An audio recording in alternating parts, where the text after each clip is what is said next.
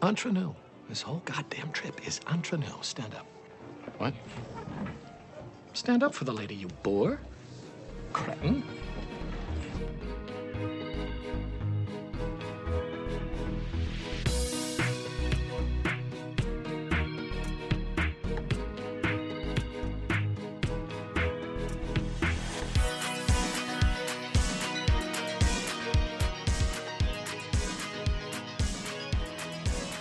Hello, hello. Hello! I'm Jessica Benoist-Young.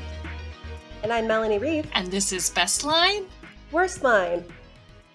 Wow. We are back to our roots. Wow. I have a couple of things to say about this. Number one, this is the first in a long time that it's just been you and me, which is exciting. I know. And secondly, this podcast started with some Oscar fare. It did. And so we are back to our roots today, doing an Oscar. Better than both of the ones we did last year or 2 years ago. No, I really loved Nightmare Alley. I know I you thought did. Nightmare Alley was very good. But this movie I think is just me. It's so it's my different. type of movie. Same. This is it's my type of exactly movie what too. I go look for when I'm trying to decide what to go see or what to watch. You know, that I don't necessarily, and I'm starting to more after now I'm on my almost fourth year of living in Los Angeles. I'm seeing movies more. Because I'm finding, A, I know it's out there more. B, this podcast has helped a lot. C, I know a lot of people who work in movies and things. Mm-hmm. So I go support them. But I'm really, and I think like part of it is like when you don't live in LA, and are not like movie obsessive. Like I wasn't watching TV in Colorado Springs, or I like wasn't watching TV with commercials. I was watching plenty of TV, as we know. I'm a TV person. But I didn't know, and I didn't have billboards telling me it was out there. So I like never knew what movies were out there, especially never knew what smaller movies were out there. Yeah. I knew the big ones, obviously, and I'm not a Marvel person, really. Like that's not my thing. And so I just like wasn't seeing movies. Ironically, the movies that I would like go see the twice a year that I went to go see movies was a Marvel movie because I'd go with my family for Thanksgiving. But but now that I'm here, I'm hearing a lot about what people are talking about. And I kept hearing people talk about how lovely The Holdovers was. And they were correct. I watched it. They were correct. First of all, they were correct. I watched it on Tuesday, which it was really rainy in LA the week that we're recording this. It was really rainy. And I mean, normally I would say like we're babies in LA, like any sort of weather we just complain about. But this one, we actually like, this was like weather. Like it was crazy. It was atmospheric crazy. river. We had flood watches. It was like, I didn't leave my apartment for 4 days and it was dreary and I didn't see a person. And I just started to feel kind of like general malaise. I was lazy. I didn't want to do anything. Even things I wanted to do, I didn't want to do. I didn't have any quality time with people. And that's a really big one for me. It's like, I don't need to be around a ton of people, but I do need to have like some quality connection. And it doesn't have to be like every day, but after 4 days of like really just being by myself, it was just like, I am feeling it right now. Mm-hmm. And so on Tuesday night, I was like, I'll just watch the movie. I know I need to watch it. I know it's kind of long, but like I'll watch it tonight. And it was the exact right movie for that mood because it was like The Holdover. It was just lovely. I mean, it was like a warm hug. It was melancholy and bittersweet, but also hopeful and all of the things that I want in a movie. It was not flashy. It's not flashy. It's not surprising. It is a very common trope. It is a boarding school movie, coming of age movie. But you know what? The tropes work for a reason. I loved it.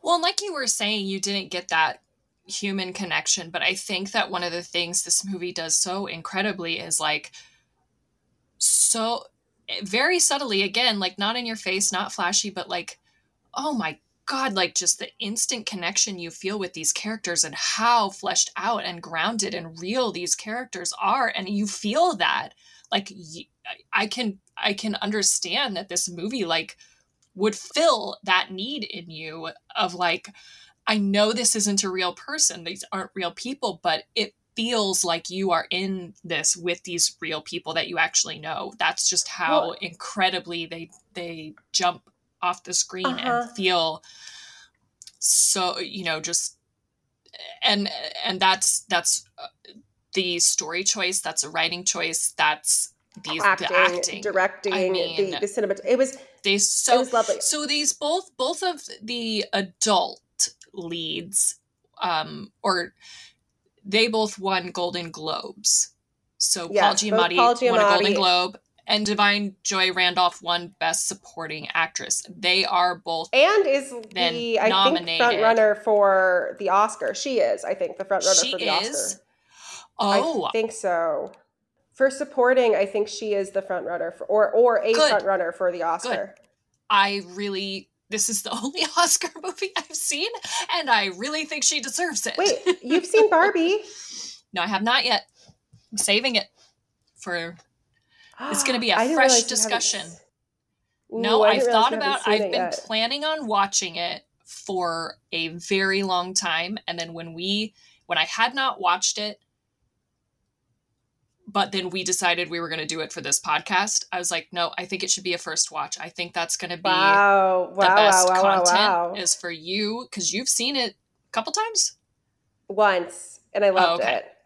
No, twice. Twice, and I've loved it. Twice, and I loved it. You know, I think it's going to be good if it's my first watch. I think so.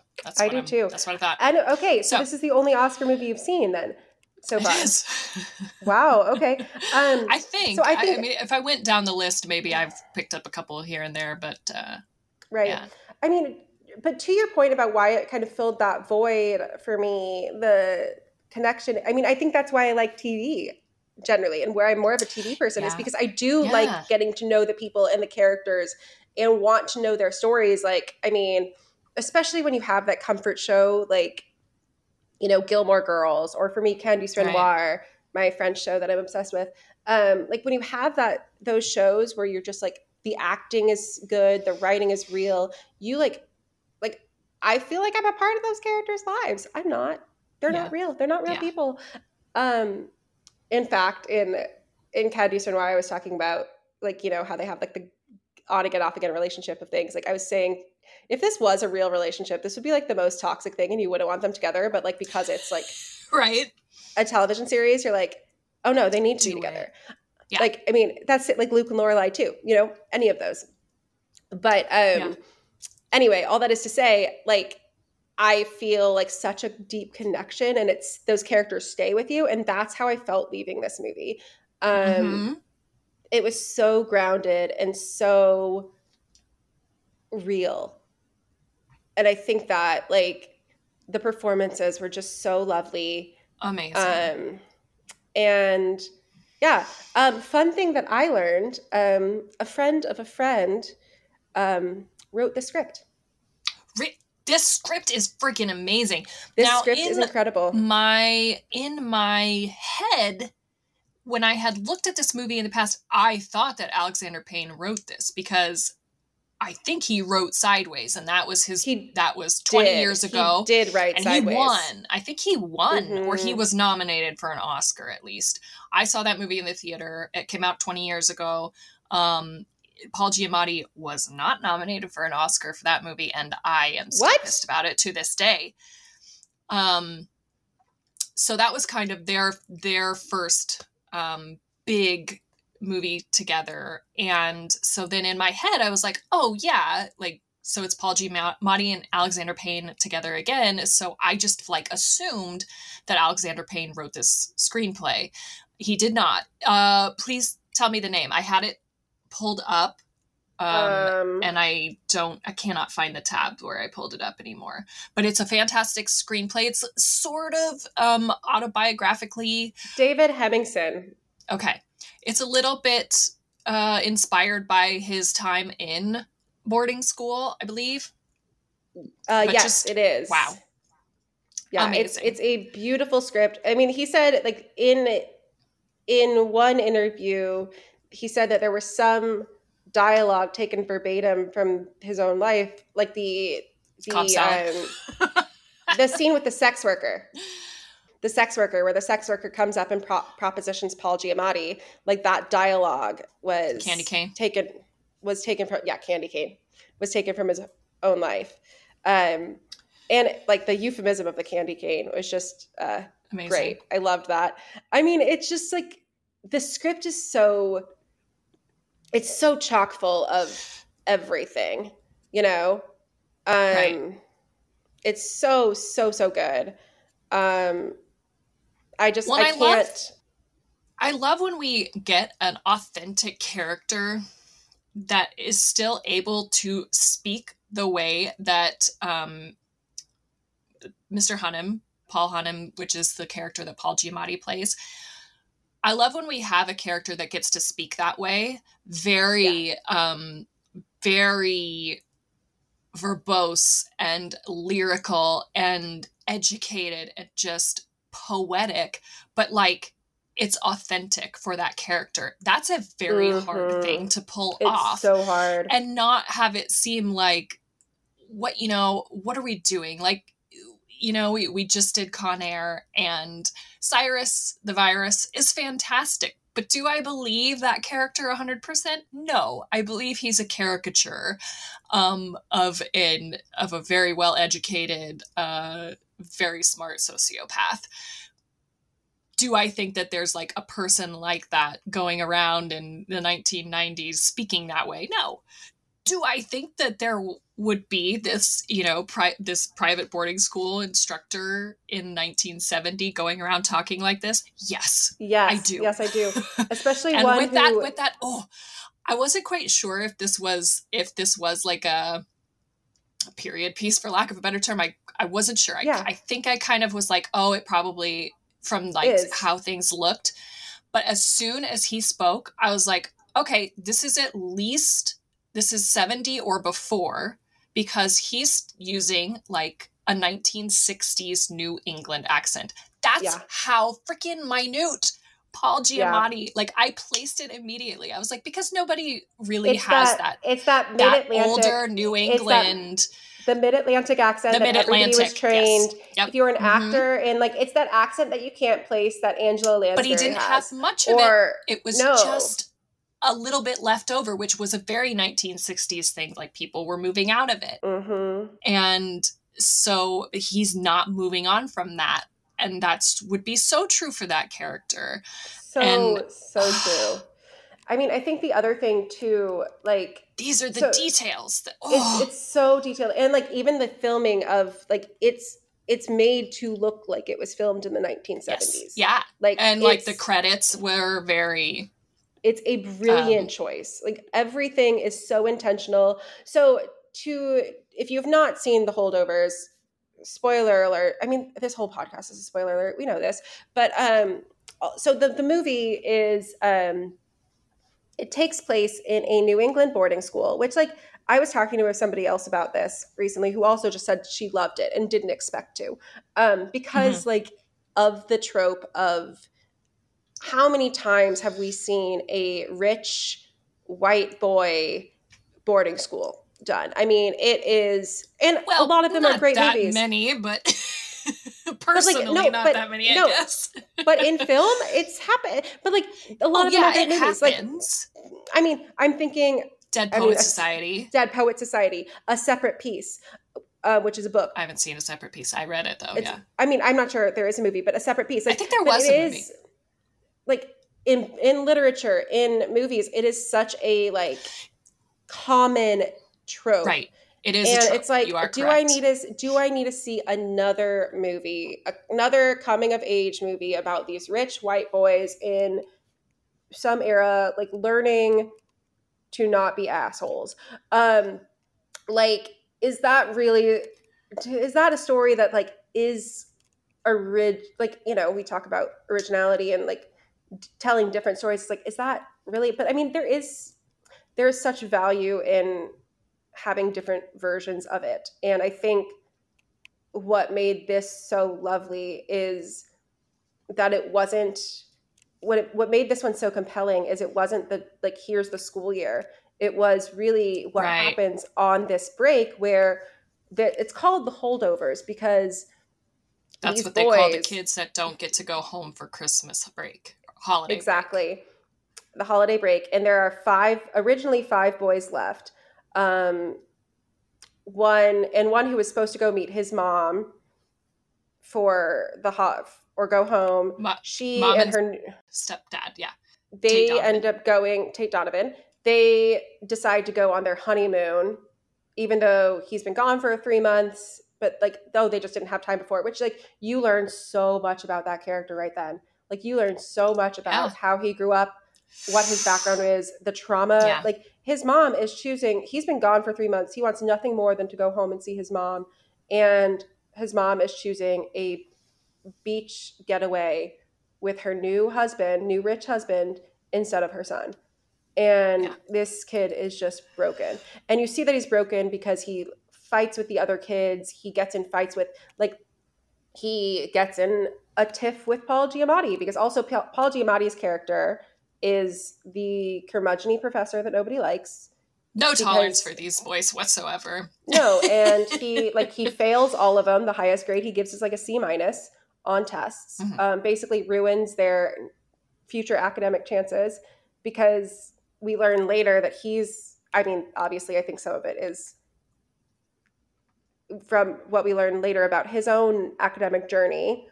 And he was the poor kid who got a scholarship to this school, and this school was everything. A rich kid ruined his Harvard education. Yeah, his Harvard education and his career, his prospects.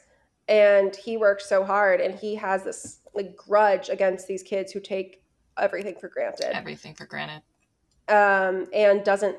And sees, life changing from when he was in school and isn't catching up to it. But also he has some point about they need to try, but he's also too hard. So I think just even getting the setup of the movie I love that they started with a choral rehearsal. I thought that was so brilliant, because it puts you right in the time and place of that school. It's a private, a Catholic boarding school. I believe so. It has to be, because there's so much hymnal in New England, somewhere outside of Boston. Yeah. He says at one point, but the text is part of the music. And I just wrote down, music is nothing if it's not communication, because that's what I used to say all the time. And so you just, one thing I will say about this boarding school is it honestly seems a little laid back. There were a lot of hairstyles I don't think would have been allowed at a Catholic boarding school in 1960 or 1970. A lot of boys rocking some pretty hippie hairstyles in that opening shot of the banquet hall. And I was like, I don't think that would be happening. And you even have the one later who's like, my dad is mad at me for growing out my hair. That whole thing is that he's having a standoff with his uber rich dad about cutting his hair. And I'm like, I think the school would make you cut your hair, child. One of the kids who is left over, or one of the holdovers, he's a holdover because his dad won't pick him up. His dad, who he's the star quarterback. He's this perfect super rich little kid. He's pretty polite. He's nice. He's not the asshole. He's just having a power struggle with his dad. Yeah, Koontz is a dick. Then the dad eventually relents and comes with the helicopter, and all the takes four the of rest the five of the boys, children. And that just leaves Angus with Paul. So Paul Giamatti's character is also named Paul. And they're the two left then. And they, from the beginning, had this standoff when Paul Giamatti gives them back to their tests. And Jess gets into one of your, I think, favorite lines, which was... Oh, he's giving out the tests, their final tests, and just F's and D's and C's everywhere, and these kids are like, oh God. And he's like, I can tell by your faces that many of you are shocked at the outcome. I, on the other hand, am not, because I have had the misfortune of teaching you this semester, and even with my ocular limitations, I witnessed firsthand your glazed, uncomprehending expressions. It's brilliant. It's fantastic. It's so good. And I miss the ocular limitations line early on, which is important because the lazy eye comes back later as a thing. Also, Paul Giamatti is not supposed to be the one with the holdovers. He's forced into it because somebody makes up an excuse that he can't do it. Virgins. Right. And the headmaster hates him. The headmaster is, I don't think he hates him. I think he's just tired of his shit. Yeah. And he's pissed off at him for not playing this big rich people politics game because he had failed a senator's kid like the prior year, the prior semester. So he's in the shit with the headmaster, and the headmaster seems like he's trying to be patient, realizes he's a great teacher, trying to keep him on board. Well, and we learn later that the headmaster was his student. Was his student in his first year. Mm-hmm. So he's now reporting to somebody he taught, which, woof. Yeah. Ooh, yeah. I don't really have a worst line, but I do have these little things that were sticking out to me as like potential inaccuracies or like places where the overall like premise just was a little thin. And I do find it personally hard to believe that the Mormon boy, so one of the boys is like young. He's like middle school aged. Two of them look like they're probably about 13. Yeah. So one of them is Korean. Yeah. I think he was Korean.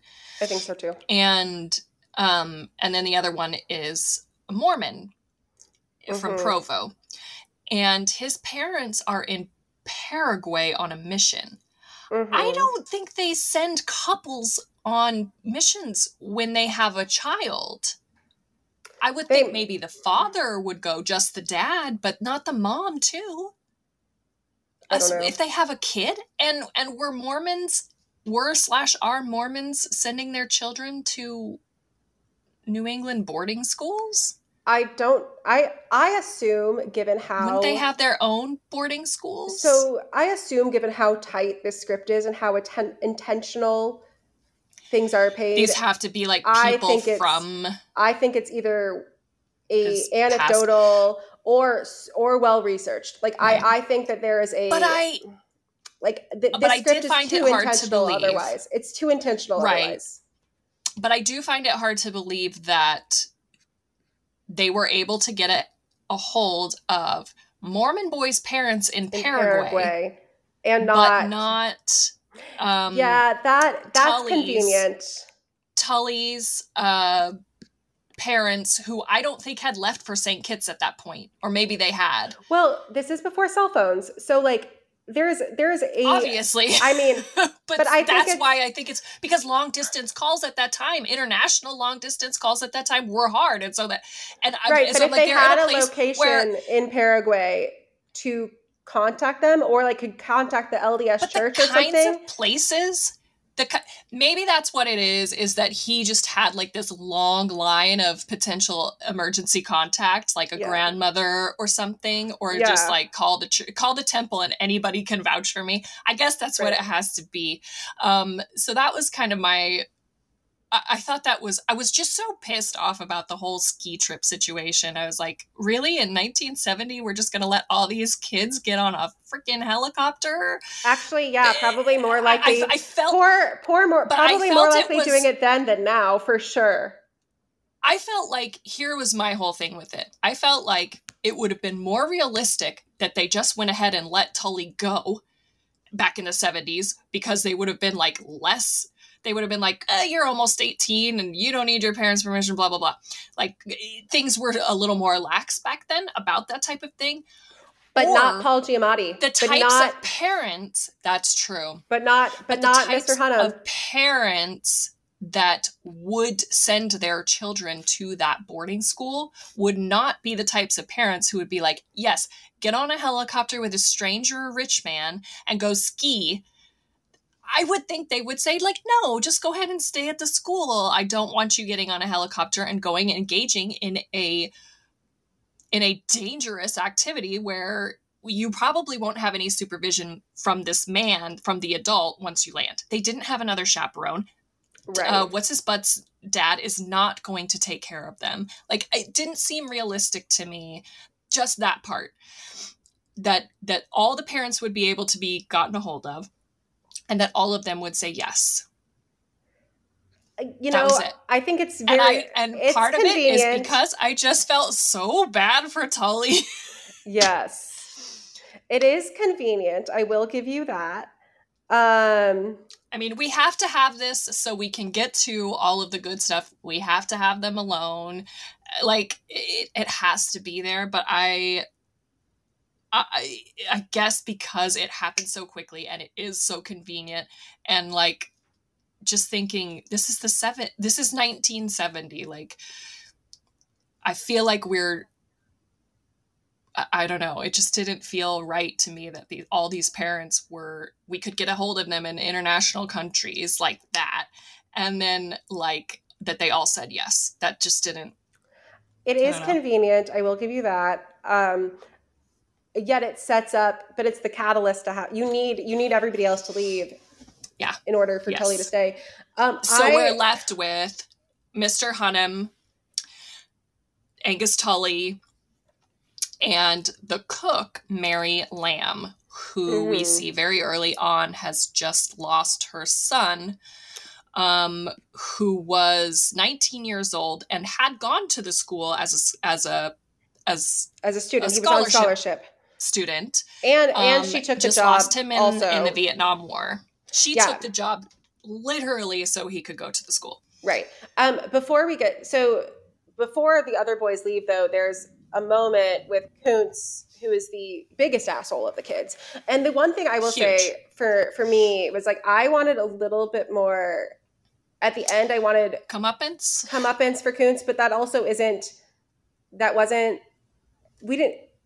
wanted it because I wanted that resolution, but we also didn't need it. Like, that kid wasn't going to get it. Need it. And, one of the lines that Hunnam says early on is, like, for most people, Mr. Kuntz, life is like a henhouse ladder, shitty and short. You were born lucky.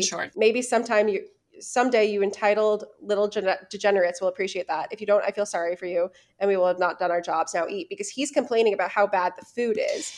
And this woman, the Mary, she's the only one who's left in the kitchen. She's the head of the kitchen. Mm-hmm. She's cooking for these boys. And she even said they're not going to get any more deliveries. Mm-hmm. Like, she says something. It's kind of just a quick little conversation, but she's talking to somebody and she's like, I don't think we're even getting any deliveries over the holidays. So whatever I have is what I have. Right. And so she's cooking for these boys. And this kid is such an ass that he's, like, complaining about the food, and she can hear it, and he's just being such an ass about it. And Paul Giamatti, like, invites her to sit down with them. He loses it on them because he sees, I mean, he was the scholarship kid. He wasn't one of these kids. And he sees how, he sees, her pain, but he also sees how hard she's working for these kids, who aren't appreciating her. And that's where you see that this cold exterior, he has no social abilities. Like, he's just socially inept, but he has a heart, and you can see that he deeply, deeply cares, and has just built up these walls around himself because he's been hurt so much in the past and hasn't felt that love. And that it's just such a beautiful performance from him, from Mary, or from Divine playing Mary. It's beautiful. Well, and it's such a crappy situation that he's ended up in, and he knows it because he has this profound respect for the material that he's teaching, and he has this profound respect for teaching in general, and he has no respect for these boys whatsoever because they're all the thing that he hates, the thing that brought him down. He sees that none of them care for this material or for succeeding in school in any subject. They're all, as he says when he's having the conversation with the with the headmaster about how he's going to stay on. And he's kind of brings up like this is because of the whole senator thing, blah, blah, blah. And they're talking about the kid in question. And he says that boy is too dumb to pour piss out of a boot. Love it. Wonderful line. And they're kind of going back and forth about how he should have handled the situation. And he says, we cannot sacrifice our integrity on the altar of their entitlement. And that is just how he feels about every single one of these kids. Mm-hmm. And you see that he is right in a lot of these cases. I think Kuntz is like he's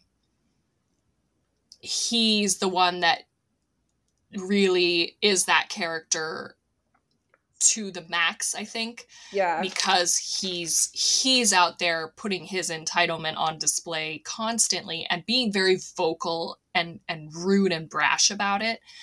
And that's just kind of what causes him to snap. And also he's very attuned and empathetic to what Mary's going through. And I think you see having lost her son. And it is such a commentary on difference in what somebody who's a professor, even if he was the poor kid, but he's still a white man professor, what he is able to say to these kids versus what somebody like Mary is able to say to these kids, because she doesn't say anything to Kuntz. But later that first night... And Kuntz seems like offended that he would invite her to sit down at the table. Right. Like he gives him a look like, oh my God, how dare you? I'm not eating with this black cook. Right. Which is just abhorrent. But that's the kid. That kid is this entitled little asshole. But what you see later, Mary is watching the Newlywed Game, which I freaking loved that they were watching the Newlywed Game. And I loved that he's, Paul said she's explaining the concept to him. And he says, that sounds like courting disaster. And Mary says, that's the whole damn point. Sit down, broaden your horizons. And it's so lowbrow and trashy for Hunnam to watch. But they're talking in this. He gets into it. And they end up talking. They're drinking whiskey. They're talking about life and things. And Mary is talking about her son and how he had to set on Swarthmore and he had the grades. Like he did work hard. Because he wasn't one of these entitled kids, he worked hard. And he just, even with financial aid, he couldn't do it. And then he didn't have a student deferment. So he needed to go. But he couldn't defer because he didn't have a student deferment. So he had to go to Vietnam, which they don't say early on how her son dies. You just know she's recently lost somebody. And then as they start having... Yeah, you really actually have to put the dates, the timeline of this movie together yourself from just contextual and environmental clues. It's not until the very end of the movie when they're celebrating New Year's that you see that it's this conversation that I was like... It is? Yeah, well, she doesn't say Vietnam I must directly, have missed it. But he was like, hey, Ma, look at the upside. When I get discharged, I can go to college on the GI Bill. College. And then it's like, oh, he died in Vietnam. Like that to me was like, yeah. No, I knew it was Vietnam, but the actual year. I kept going, okay, this is somewhere between like 68 and 72, 73. I was sort of leaning towards like early Vietnam War and so I just couldn't quite get the year, but then towards the very end, you see that we're going from 1970 to 1971. So we're right in the middle of Vietnam War. Mm-hmm. But yeah, I knew it was Vietnam. I knew it couldn't be Korea because it was very obviously late 60s or early 70s aesthetic fashion. Well, and aesthetic, so in that conversation, she says, and here we are with my Curtis cold in the cold ground and those boys safe in their warm beds. It's like you said, life is a henhouse ladder. That's right. I can hear everything you're saying from the kitchen. So she's heard everything Kuntz has said. And so she says, especially that Kuntz kid, crown prince of all the little assholes. And it's her performance is heartbreaking in this whole entire, you see why she's winning awards and getting that talk because I know. It is, you see the restraint that she had to have earlier when she's just been so insulted and so degraded by this kid.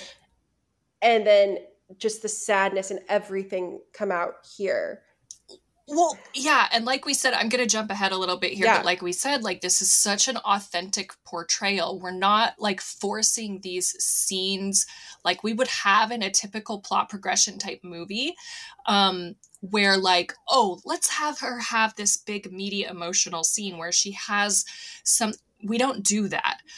We see her. We have these more realistic portrayals of how people actually go through their emotional process. Like they go to this Christmas party of the is she an administration or is she another instructor? No, I think she's like an administrative assistant. Miss Crane. Lydia, and that's right, Lydia Crane. She's clearly friendly, and like it almost seems like she's flirting with or interested in Paul Giamatti. He calls her Miss Crane, and then they run into her at the restaurant. They go to a restaurant because Angus, and she's waiting. She waits tables and takes on extra shifts. Yeah. Anyway, what were you going to say about Lydia? So they go to this party. The three of them go to this party later on, and she's hosting. She's invited sort of them. A friendly. Right. And Mary kind of has this friendly, maybe potentially romantic relationship with the janitor, who also has been coming in the break. Mornings or evenings or something during the break. And so they're there and they're kind of cuddling on the couch listening, and they've taken over the record machine, the music, and she's getting drunk. Yes. And she's putting on her son's favorite records. And it's her first Christmas without her son. Someone wants to come change the music, and she breaks. She says, don't you dare touch that. I mean, screams, don't you touch that record. Mm-hmm. And then we kind of move away from that. We go see the other characters and what's happening. But then we come back to her, and she's having a panic attack in the kitchen. Yeah. She is broken down, sobbing. She's can't breathe. And that is so much more impactful and realistic than having her like break earlier, dump all her emotion on him and get teary-eyed in this conversation that she has with him, in any of these conversations that she has with him, because it's not like that. I mean, it can be like that, but it is way more likely but she holds it together. Sneak up on you and hit you like a ton of bricks when you're out trying to live your life. Mm-hmm. When you are out actually celebrating and having fun and maybe enjoying yourself, that's when it's going to actually just knock you off your feet and take the breath from your lungs. Right. And so I just thought that was, a gut punch, but her performance is spot on, incredible. Throughout the movie. And if she wins, I think it will be for that. Yeah, I think it's that progression of scene work is just, and then towards the end again, this is the scene that got me. I was on the verge of some tears coming a few times, especially with her storyline. Mm-hmm. But then when she finally decides she's going to go visit her little sister, mm-hmm. They finally decide they're going to go to Boston and spend a couple nights in Boston. And she's like, well, drop me off at my sister's in Roxbury. They drop her off, and she's got this little hat box. And when she gets up to the guest room at her sister's, she opens the hat box, and it's all of her son's baby stuff that she's going to now give to her sister who's pregnant, niece or nephew. And when she started taking the baby stuff out of the box, I was like, oh, yep, that's it. Okay. Yeah. They're coming. They're coming. It was heartbreaking. Amazing. And it's so subtle. So subtle. It's so authentic and it's so real. And I just think that whole progression that she has, like in the party and then that scene is like, yes, please win. Amazing. Incredible character work in the script, in the performances. Can't say enough good things. Yeah. And I think her performance is excellent, but they really all meld together so nicely, and they do. The understanding of humanity in all of these characters. And so right, we've kind of gone over her journey, and you have the journey of the other two main characters who are the holdovers. So you have Mr. Hunnam, Paul, and Tully, who's the kid who gets left. And after all the other kids leave, he's really salty and he's trying to leave because he has, had this conflict with Paul from the very beginning. They don't get along. And we should mention that Tully's been talking about this going to Boston for the whole... Yeah. He's been planting the seeds for a Boston trip for a while. In his first conversation with his mom, he's like, you told me we were going to go to Boston. He keeps trying to sneak away, make phone calls to go to Boston. Don't know he's trying. We don't know why yet. We don't know why Boston is so important to him yet. But clearly it's something, and the script and director and acting does a very good job of being like, oh, you think he just wants to go for fun. You think he's just gonna have a good fun time in Boston. And, you see the kid, he's trying to sneak away, and then Paul Giamatti's trying to punish him for using the phone to try to sneak away, and he ends up jumping off a trampoline and dislocating his shoulder. And they go to the ER and son of a bitch, that's another detention. Yeah. I just loved the whole and they end up going to the ER to get his shoulder back in place. Or to see what's wrong, and they're asking about insurance. And this is a running thing throughout the movie is they, I don't know what Jessica's cracking up about, but I'm sure I'll hear shortly, but they they ask for insurance. And that's when Tully tells a first kind of lie, being starts calling Paul Giamatti dad, and he rolls with it, but is kind of confused. Paul Giamatti's I'm going to get fired because you got hurt on my watch. This is bad. Yeah. And so the insurance and having a record of it is going to be a problem for him, for Paul Giamatti. And Tully sees that. And so when the nurse asks about insurance, Tully tells this whole lie about can we just pay in cash, which 1970. Can we just pay in cash? Well, he's rich. Well, that too. My parents are divorced. My mom's going to be so mad. I barely get to see my dad. Yeah. And Paul Giamatti's well, why did you tell Barton men don't lie? And he's I just saved your ass.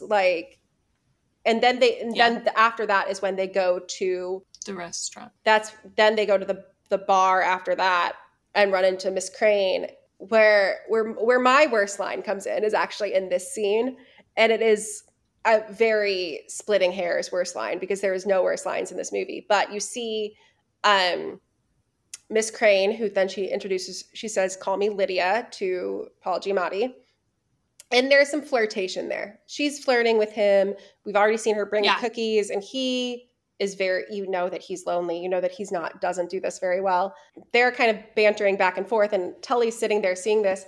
And after she leaves to go take their order, he just goes, ouch, you have chemistry. And I was just it was bad. It was just it's not a bad line. It's if I had to choose a worse line in the movie, it's not a bad line. It just took me out a second. It's not something that a kid that age would say. It could be, who knows? But it just took me out. It just ouch. It just took me out a second, and that is it just was okay, if I have to choose anything, I'm going to choose the thing that took me out a little bit. But then I was right back in when, he's talking to her about, she's asking why he's there. And he says, oh, I'm being punished. Dr. Woodruff is, how can I put this? And then Miss Crane, who's Dr. Woodruff's assistant, goes, a pompous ass with a dictator complex? Oops. What I meant to say is a lovely, compassionate educator with a really groovy beard. And then she invites... With a really groovy beard. Yeah. And then she invites Paul, and that's when she invites them to the Christmas party. Yeah. I was laughing at they're not supposed to go in the gym because the janitors, or maybe the janitor's not doing it, they're re-lacquering the floor. Yeah. Which is a big deal. I've worked in a gym and we've had to refinish. So you have to refinish those basketball floors and you can't go on them for days. So they're not supposed to go in there. And he's standing at the edge of the gym, and Paul's if you go in there, I am washing my hands of you. Do you hear me? I'm washing my hands. Mm-hmm. And he goes running in there, hits the gymnastics vault, flips over, but there's only like a really thin mat there, and he must land weird because he dislocates his shoulder. Right. They're in the car, and he's just screaming in pain. And he's like, I don't even remember what he's like. You said you were washing my hands of me. And he's like, I meant it metaphorically. And Tully's like, of course you meant it metaphorically. What were you going to do? Actually go wash your hands? That cracked me up. Yes. I loved that line. And this is where we get the, like, when, like you said, when they're talking about Barton men don't lie, and he's like, but I saved your ass. And like the whole thing, they start saying this whole thing is Entre Nous.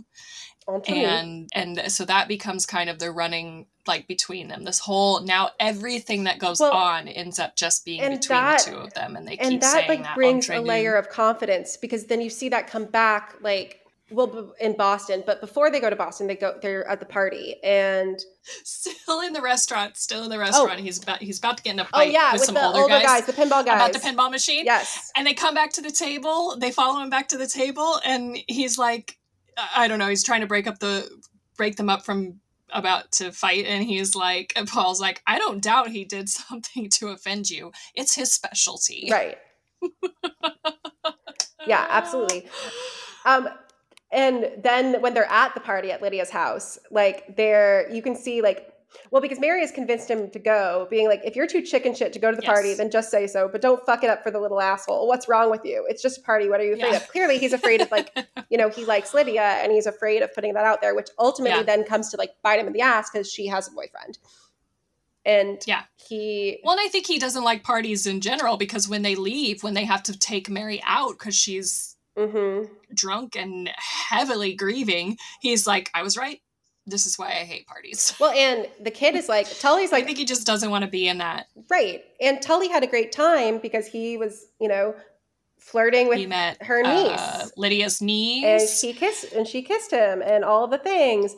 And Paul Giamatti takes it out on, like, takes his hurt of being rejected, essentially, or not even being rejected, but just being like, getting his hopes up for some human connection.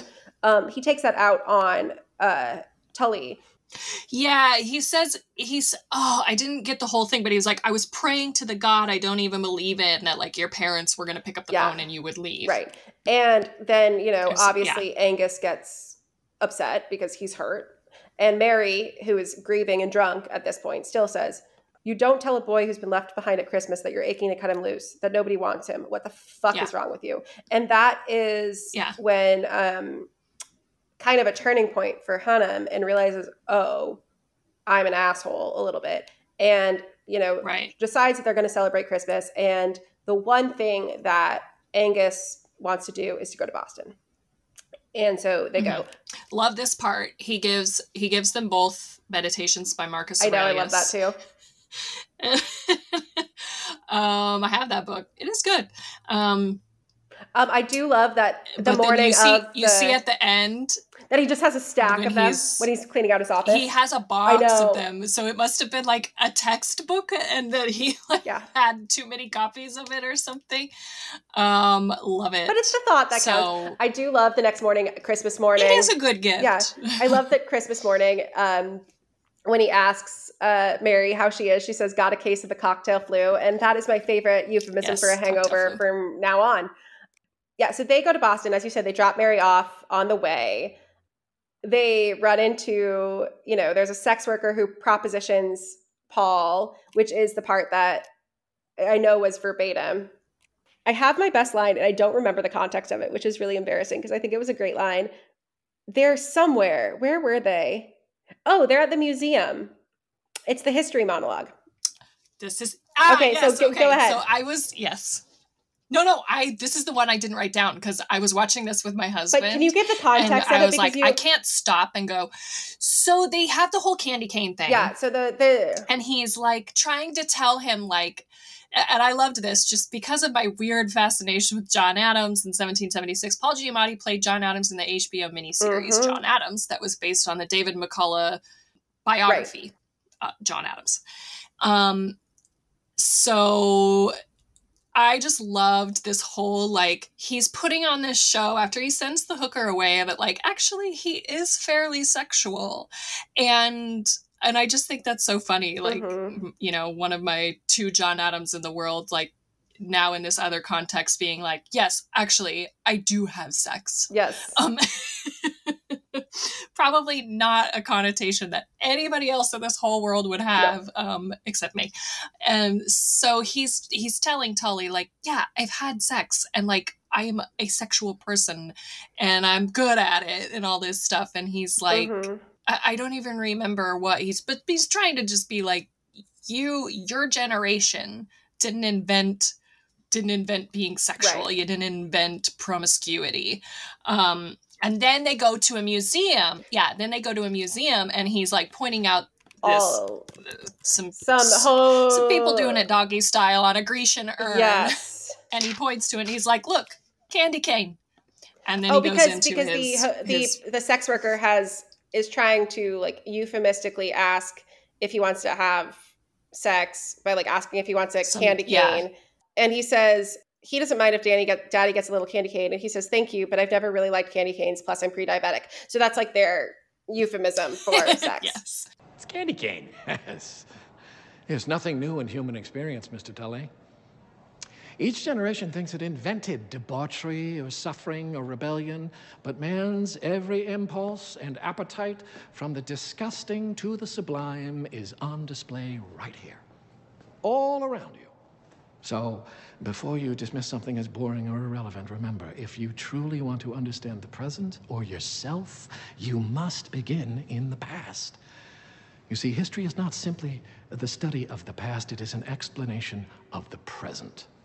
A, I think that line is so relevant for just everything today. Yes. B, it's such a good line, not only in that it is an overview of like what Paul does as a teacher and what he's trying to impart on the kids with history, albeit he does it in a very boring manner. But I think it also really parallels what you see about the characters, because you have these preconceived ideas about Paul. You don't know that until a little later that he got kicked out of Harvard because he was... After this is when he got kicked out of Harvard. Hey, so you got kicked out of Harvard for cheating? No, I got kicked out of Harvard for hitting him. You hit him? What, like punched him out? Nope, I hit him with a car. You got kicked out of Harvard for hitting a guy with a car? By accident. Pint of Jim Beam, please. But he broke 3 ribs, which was technically his fault because he shouldn't have been in the road. $2, please. Also, he shot himself, which was the greater indignity. But so you don't know until then that he wasn't one of the rich kids who... Yeah, you realize, he had this past that hurt him. This is why he's like this. But the same. Well, the kid that he hit with his car was a rich kid who lied. Was a rich kid who they were both accused of cheating during a test, but the rich kid was cheating off of him. But because the rich kid's parental unit was some big donor and big public figure, they pinned it all on him. And so he did not actually finish school. He does not have a college degree. The next thing is they're going to a movie, and Angus is sneaking out, and Paul catches him. And he's like, "Oh, you're trying to get away from me. You're trying to go like drink and have fun. Like I knew that you were doing this." And really what he's doing, we learned earlier that Angus's dad, we thought, is dead. He says his dad is But dead. what we learn in that moment, he's like, "Oh, well," because he's like, "I'm going to see my dad." And Paul was like, "Oh, if we were going to the cemetery, you could have just told me." Like, that's no big deal. And where they're actually going is the mental institution where Angus's dad is. And that is, to go back to, my best line, it encapsulates the movie for me, Jessica, because you see, not only do you need an understanding of history to understand the world at large, but what he says about, if you really want to understand there's a great present bookend. Or yourself, you must begin in the past. And so it's not only just the global past that helps understand, which is what Paul Hunnam is focused on, it's also the personal past, because you understand these characters and where their hurt comes from. When you see in that mental institution, Angus is trying so deeply to connect with his dad. He bought a snow globe to his dad that I think he stole from the Stole Cranes, one. He stole Lydia's it from house. Lydia's. Yeah. But and the dad is like, he's like, I love you. Angus is like, I love you. And he just wants to be seen by the dad. And the dad is like, I have to tell you something. Mm-hmm. And it's like, they're putting something yeah, in it. and the dad is not He's well. a paranoid schizophrenic with early onset dementia. Right. And you just see the heartbreak in the kid when that happens. And that's, you understand why he is how he is. Well, the bookend line that I didn't write it down. Again, I loved it, and it would have been a contender for my best line if I had not already chosen my best line. But they're talking about his dad, and he's like explaining how it happened. And Angus is like, I'm just so afraid I'm going to become him. And he's like, don't be afraid of that. Mm-hmm. Nobody ever becomes no man is ever like his father. And he's like, how do you know that? And he's like, because I know I'm not my father, no matter how much he tried to beat that idea into me. I find the world a bitter and complicated place, and it seems to feel the same way about me. I think you and I have this in common. But don't get me wrong, you have your challenges. You're erratic and belligerent and a gigantic pain in the balls, but you're not your father. You're your own man. Yes, I know. The Greeks had the idea that the steps you take to avoid your fate are the very steps that lead you to it, but that's just a literary conceit. In real life, your history does not have to dictate your destiny. Oh, there's Mary. I do like that sort of, yes, we're talking about history because he's an ancient history professor or instructor, and they're in a history museum, but he is also like trying to get Tully to think of things on a personal level in his own progression through life. Like there is not, you have to understand that you're not the only one that's gone through the things that you're going through. And this is not the only time that society has gone through these exact things. And it is an important lesson, and one that I've said since I was a little history obsessed child in school, that like, and still will say that this is important crap. And it's boring to a lot of people. And you know what? I don't care. You have to know it. You have to know. I mean, I think history is the most important thing that we can be studying. And I have a hard time thinking that people think it's boring. It's a giant freaking soap opera that's we're in the middle of. So we teach it, so we make it boring. And I mean, you know what we see now, what we're seeing going on now with like a rise of more like fascist ideologies. It's like, yeah, this is why history is important. But it's also like, you know, why they're passing all these laws and book bannings and everything, because they don't want people to know history. They don't want us to know. And history is just so important. Well, that's the scary thing too, is like, we're not very far removed from these events. This is and so that's the scary thing, is just like how quickly we're burning through, just going back through the same cycles now at this point. And we have more access to more information than anybody would have ever possibly imagined. And people are doing less and less with that information. Yeah. They're getting less information and they're using information less and less, and we have more and more of it, especially in terms of when we talk about history. We are more connected. We have more access to all of this historical information than we ever had in our lives. Right.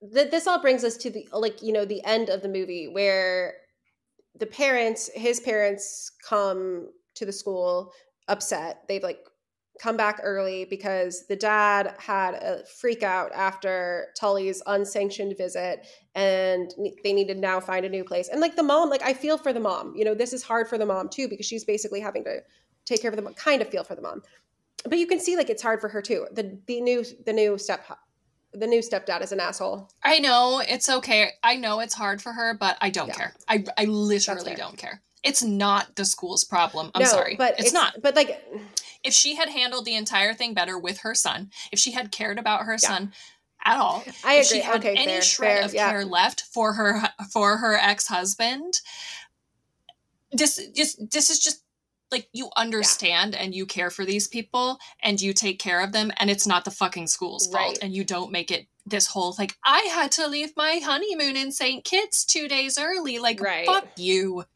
I hated her. I didn't care. I mean, yes, it's an inconvenience. An inconvenience. It is not the end of your world. It didn't ruin your life. You are ruining your son's life. Right. I hated it. It made me so mad. That's very fair. But he takes the bullet then for the kid, because he has realized this is a good kid. He's known the whole time that this is a smart kid. Because they're gonna kick out the parents want to take him and put him in military school. This is his third boarding school, and they're gonna put him in military school, which then means going to Vietnam. Mm-hmm. Basically.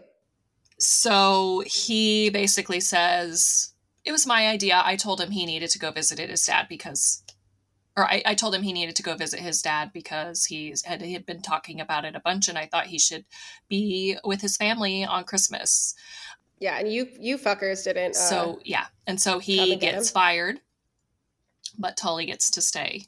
And then Hunnam, when he gets fired, says one of my favorite lines, which is, "Hardy, I have known you since you were a boy, so I think I have the requisite experience and insight to aver that you are and always have been penis cancer in human form." And it's just that was the last brilliant line. I didn't really take a lot of notes from that whole last section because I was just like sucked in and just.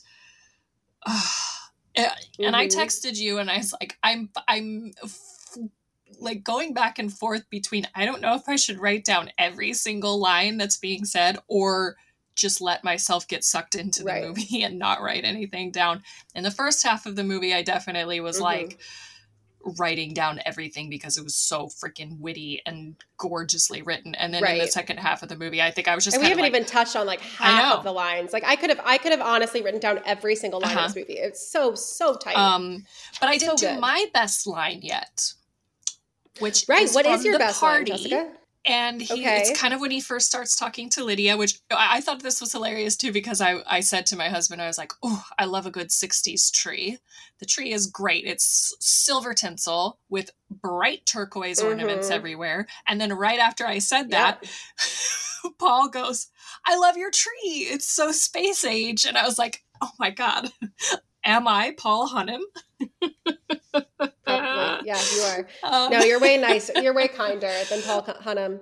So she's kind of just like, they're just chit-chatting, and she says like, how are you doing? Or something like that. They kind of have the whole conversation of like why he was the holdover and not the guy who was originally supposed to. And they kind of are talking about the boys, and all this stuff. And I don't remember exactly exactly what she asks, but he says, the rich don't give a shit. Poor kids are cannon fodder. Integrity's a punchline. Trust is just a name on a bank. I knew you were going to love that line. I thought we might both pick it. But then I got to the history monologue and I was like, oh, she might pick this. Melanie picked the history monologue. We know each other too well.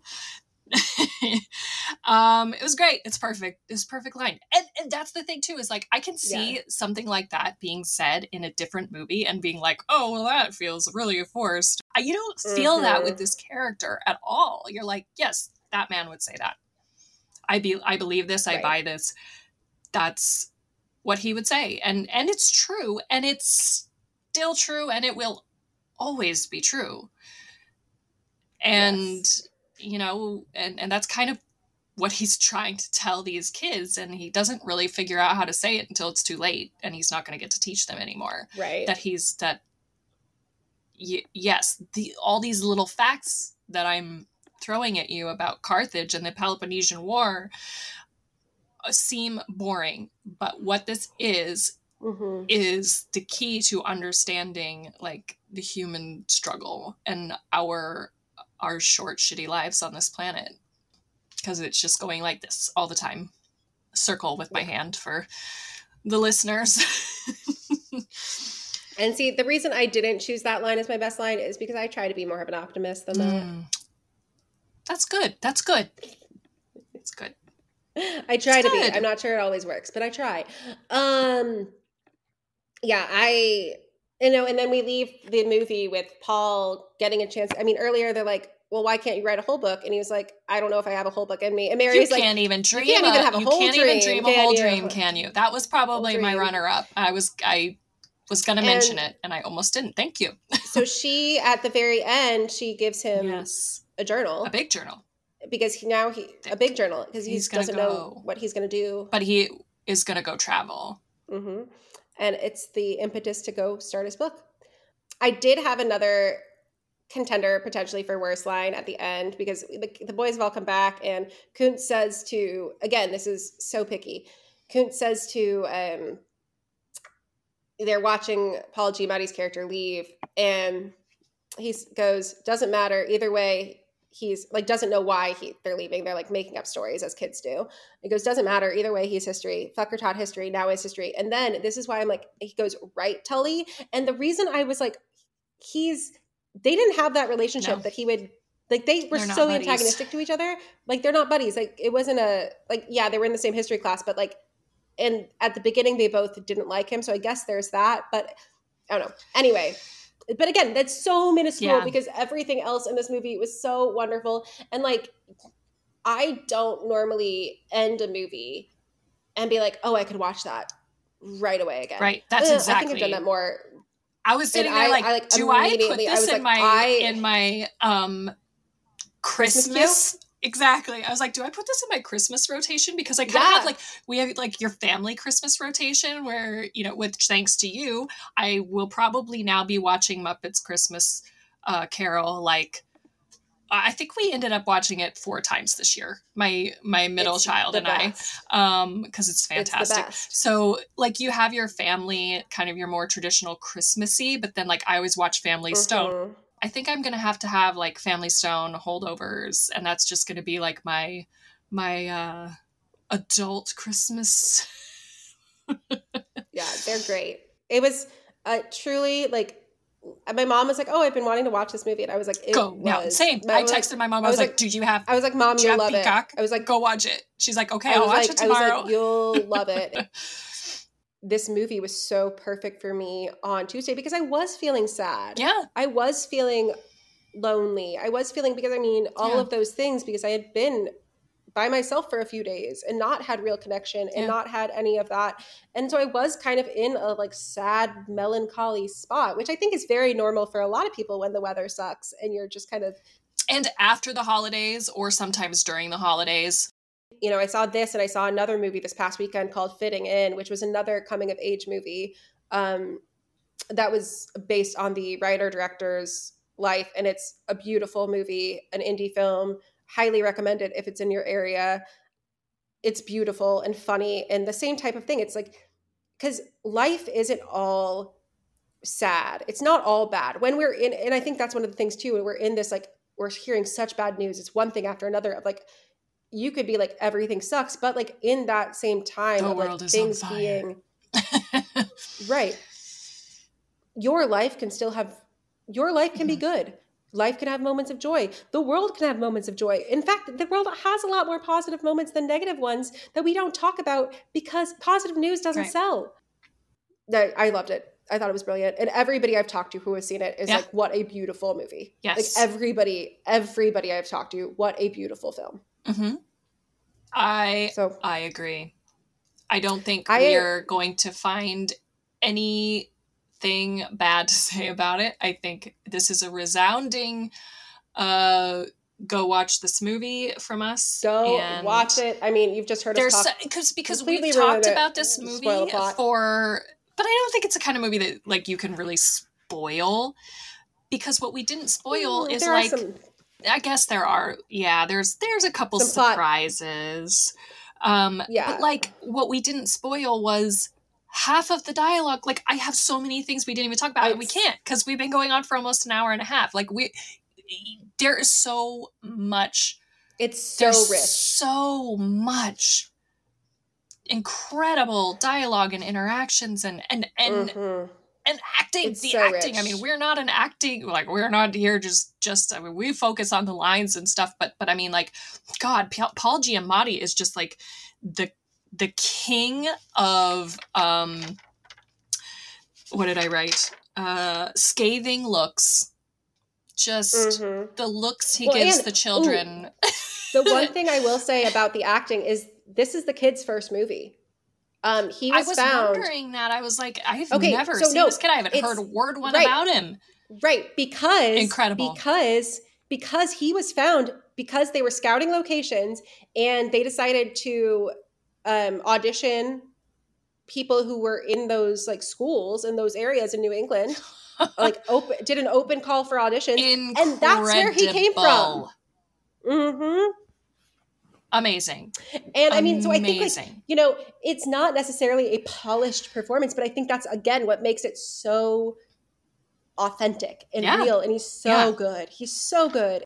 I loved it. I have nothing negative to say about this movie other than I think, unfortunately, it's going to be overshadowed by Oppenheimer, which is it's the type of movie that gets overshadowed. It really is. And I'm glad that it's getting the recognition that it did. Even if it wasn't Barbenheimer year, right? It just doesn't, like we've been saying, it's not in your face. It's not this big, heavy drama.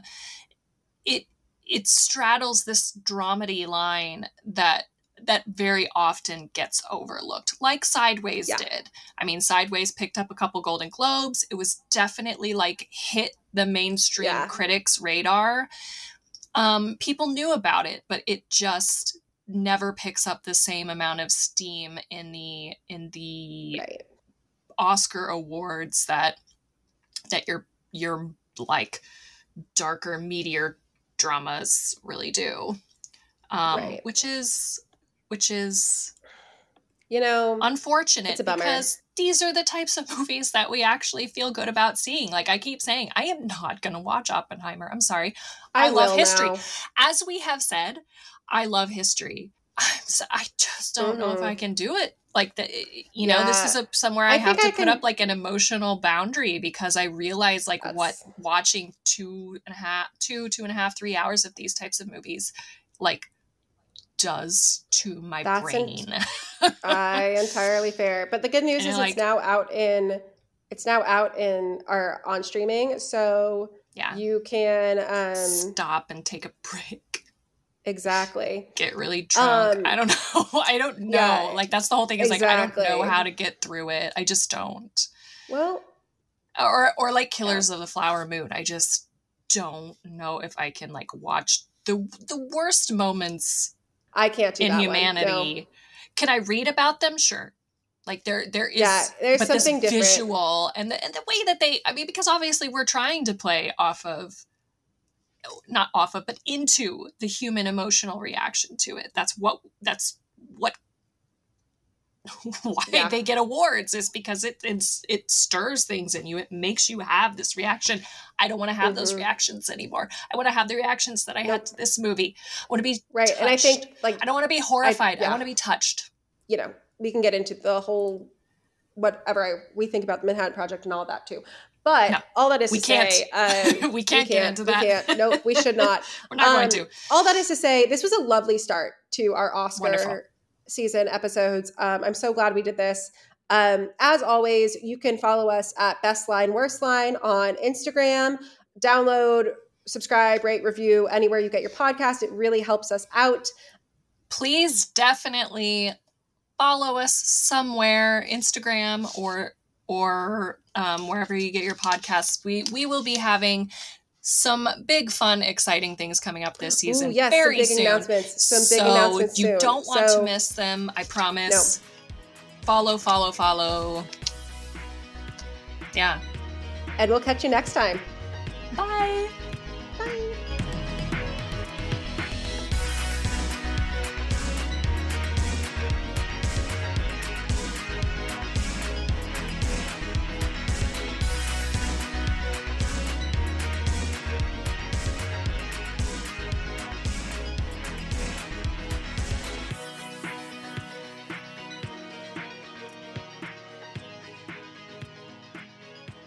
Well, I look forward to your fine cooking. Oh, no, don't do that.